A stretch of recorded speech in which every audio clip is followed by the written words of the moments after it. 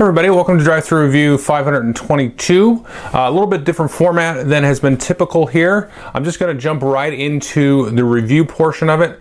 However, I have done a playthrough of Scythe. I did a two-player playthrough with the red and black faction, and I played through about a half a game, almost a little bit under an hour's worth of play time, even though it took me about 2.5 hours to record all of it. And then I edited it back down, of course. So you can go ahead and watch that, and of course you can go and watch a played video for an exhaustive rules overview if that's what you're really looking for. But I thought I'm trying to get more into doing the playthroughs and stuff. People request that a lot. So I did that for this game. It's got a lot of expectation, a lot of buzz, and so I figured let me do something a little bit different. I'm trying to jump back into it anyway. This is, as good a time as any. So let's just jump in right now about the review of it. And so I think the first thing I'm going to talk about is the player count. And I did the playthrough with 2 players, but I really think to get the full breadth of the experience with this game, you want to have a full table, or as close to a full table as possible. You're going to have more opportunities for combat, more opportunities just for interaction, and trying to snake out and get different territories, and you're going to have kind of things happening at different speeds.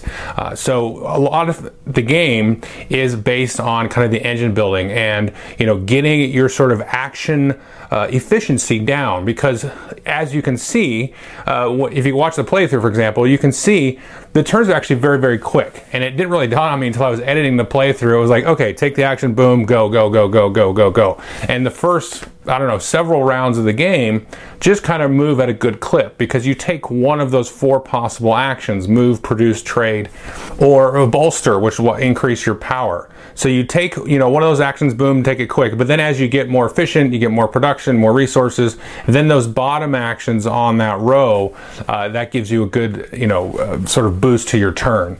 And then you've got the whole idea of the enlisters, the recruits that you can enlist, and then, that you might trigger some bonuses or some extra bonuses for yourself.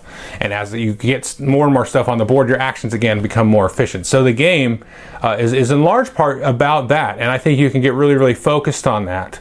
But then there's that other sort of overhanging kind of elephant in the room of the combat. And I think I've seen games where there's not really any combat at all. Maybe there's like 2 battles. Or I've seen games where there's, a fair amount of battles. So many that I couldn't really count. There were probably just like, maybe like 6 or something.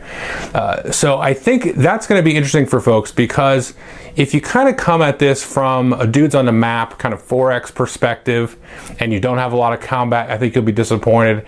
If you come at it from sort of a resource management, Euro, purely engine kind of attitude, then you're going to be disappointed maybe if there's a whole bunch of combat in that particular game. So I think the expectations are going to be really what matters. And also, and you can say this about any game, the playgroup itself is actually going to matter. In the people and the way that they approach the game and how they try to exploit the different factions. And I think it's really more apparent in this game than in many other games. A lot of other games, you have the game, your expectations are set, and the game kind of forces you down this tunnel of a certain attitude in a way. You can kind of even know before you've even played the game if you're going to probably get into it or not. This one I think is tricky for folks to know if they're going to like it, because if, like I said, the whole Ameritrash kind of versus the, strategic kind of leave me alone side of it. But I think that makes the game probably more interesting to me, and I think the game itself probably, it's a good sign. I think, it just kind of in the back of my head, I think the game might be talked about here for several years to come, because there's some interesting little tricks that the game pulls off to make it kind of different and kind of force players to do certain things, but it's just to kind of hold you back a little bit and then kind of let you go in a certain sense, because the one thing that you'll know about the game is that you kind of start off with 3 territories that you can get access to. You can't move across there until you get your Riverwalk ability, and then you can go across, and then then you kind of, the world opens up to you, and you're going to start having more interaction and so on. And at that moment when you do that, then you become, in a sense, beatable, or people can hit you, right? And so in a lot of these kind of 4X games, the gloves are off right from the beginning. And I can think, as an example, one game distinct in my mind that we played of Eclipse, where I made a huge mistake because I was, kind of friendly with the person sitting to my right, and I just kind of was just going off and on, and then made kind of a quicker stab than I should have militarily, not against him, but against the kind of the NPC aliens. But I won, if I remember right, but then I was pretty wide open. He's like, I could just wipe you off the map right now. And I was like, yeah, you could. But he says, it's not really in my best interest, so he didn't. I think he was kind of trying to keep the game fun for me.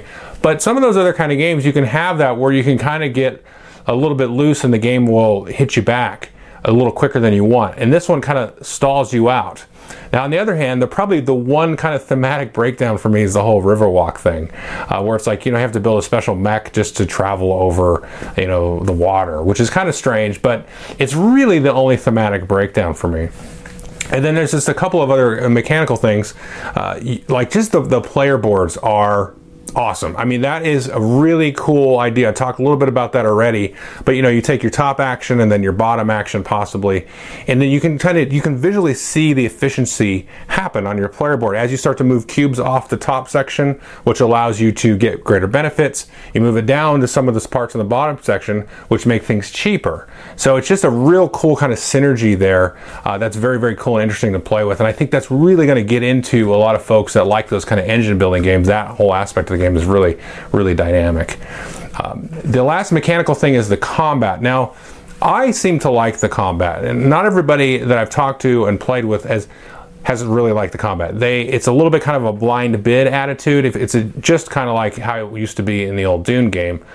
I like that because it's okay. Here's the thing. So this is where the game is going to either sell itself for you or it's going to fall apart, because you have to be very into the game and into very present, and you kind of need somebody there to be the aggressor, because if you kind of vapor lock where people are so tight and efficient in number crunchy with the amount of power that they might spend versus the cards that you can add to have the combat, because if you're not super familiar, you have this kind of blind bid and everybody sets a dial to the power, then you add some cards and that might add a little bit of power there. You have to be willing, I think, to do it early, because the game itself kind of tells you not to, because you can lose some popularity, and that's something you can actually do, is sort of throw up workers in the way, kind of moving along with your military units. Like, well, you can come attack me, but these innocent people are going to be harmed and they're going to have to go back to base. You're going to lose popularity, which is huge. But I think you can kind of play with a style of, let me get out there early. Popularity early in the game is pointless. As long as you keep that in mind, you can get it back. So if you can get out there early and really put the screws down to somebody, then that is going to change up the dynamics. So I think people need to be willing to do that and really open to generating power and kind of being the jerk, kind of being sort of this, maybe a little bit of the dictator that arises out of the ashes of this, this civilization that has sort of a fork of civilization that's happened after World War I with these mechs. So I think if you have those kind of dynamic personalities at the table, these gamer type personalities, and you have some different approaches, then the game's very, very interesting in that way, where everybody's really being tight and efficient with everything, and you kind of like have these really minuscule combats. That's not really going to be satisfying for everybody. So that's kind of a general mechanical thing, and so just so we're clear, I'm on the side of I really like all of that stuff. So it's very, very cool sort of combination of your engine building, very kind of almost multiplayer solitaire kind of thing happening on your player board, and eventually we run into each other. So then when and the timing of how that happens and sort of the attitude that happens and and sort of when you kind of flip the switch, that's going to kind of dictate, I think, the general experience of it. Now, thematically, there's a couple things I really want to talk about.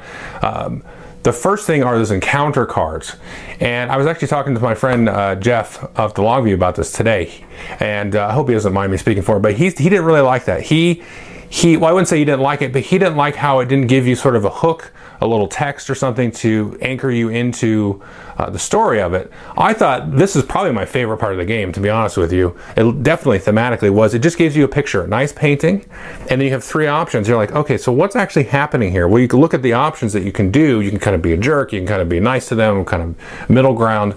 And then you will know what the painting means basically looking at it. So you might come across a family, you might come across like a dilapidated mine, or some other out village or something, and so how you treat them is going to be what choice you pick. And I really like that, because that kind of immediately kind of hooks you into the story, instead of like explaining it and I have to read something to somebody, I can look at the painting, just study the options, say, okay, this is what happened. So I came across this family, I decided to enlist them in my army, or whatever. So I can be the one to relay the story instead of just reading.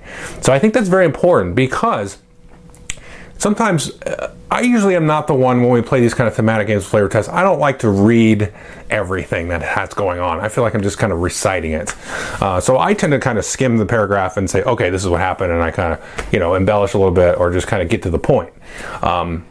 And that to me feels more interactive. Now, there are other folks that I play with, they like to read it and they get into the voice of it and stuff, so I'd like to have them do it, and they'll add a little flavor there. But I like that, and it kind of gauges you. It's like, oh, here's a general idea what happened, and then I get to invent the rest of the story. So I thought that's a really cool mechanical shift. And so a thematic shift. And so the last thing I kind of want to mention is some of the thematics in terms of how you let's just talk about the whole meat shield idea of throwing up the workers all kind of along with your mechs. So you kind of get them out there and you kind of put them out there like, hey, you could come and attack me, but you're going to have to deal with the popularity loss. So that's very interesting, because in a way the aggressor obviously is the one that is instigating the attack, but you very connivingly and very Machiavellian have put your workers out there, and and then causes it. You could go ahead and kill these people, but you're going to take the hit for it. So that's very sinister. So that's a very interesting thing, and there's a lot of kind of hooks about that in the games, the way the mechanics and the thematics work, where it's very much, okay, so how are you going to exploit this situation? And I think that the game really excels at that. And I think that, to me, is sort of the general thrust of the game that really puts it up, into, I think it's a great game because of that. Because I have this cool kind of engine ability thing. I've got some interesting combat, which is, again, very based on player dynamics. And then the way that the theme is presented, which is in the game, is obviously gorgeous. I mean, amazing. Just, blows stuff out of the water. Like, the bar has really been set in terms of aesthetic, but let me not diverge too much. So the kind of the day-to-day operations of your turn and everything, in a way that kind of sinks back into the mechanics, I think is a real definite achievement here. So that to me is what kind of lynches it in, and my kind of description of the encounter cards, that kind of thing stretches throughout the rest of the game. The only last 2 points I have are, so the component production. When you see it in person, like when I saw the art online, everybody was really going gaga over it. I remember there was a Reddit thread when Jamie Stegmaier first announced, I'm going to make a game based on this painting. And everybody's like, yep, I'm backing it already based on the painting. And I was like, I can see it. It's kind of an interesting idea with these mechs in like the 1920s alternate history. So the production, though, is excellent, and if you look at the walkthrough, it's just a retail version. It's not like this super blinged out collector's version. Just that is fine. So if you don't have the game and you're like, oh, do I need to get the collector's edition? No, you just go get the retail version. It looks gorgeous. You don't need all that extra junk. I'm sure awesome to have all that, but you don't have to get that. You don't have to go spend $100+ or whatever it is. You can go get just a basic game. And again, the aesthetic really, the bars have been set, okay? Because you think of companies that, have good aesthetic. And top of my mind would be, of course, Fantasy Flight, but they have an aesthetic. They have sort of a stuff that they kind of fall back on. There's a certain look to their games, and it's excellent. But this is apart from that. This is a step sideways or up from that. And you think of like a Plaid Hat game. They also have excellent aesthetic. And there's other games too. There's certain Euros and things that have good aesthetics. What's your game? That for their certain kind of dry, heavy strategic Euros that they have, their aesthetic is really, really good. This is a step into, I don't know if you call it artistic, because it's all kind of artistic, but it's just a step in a different direction.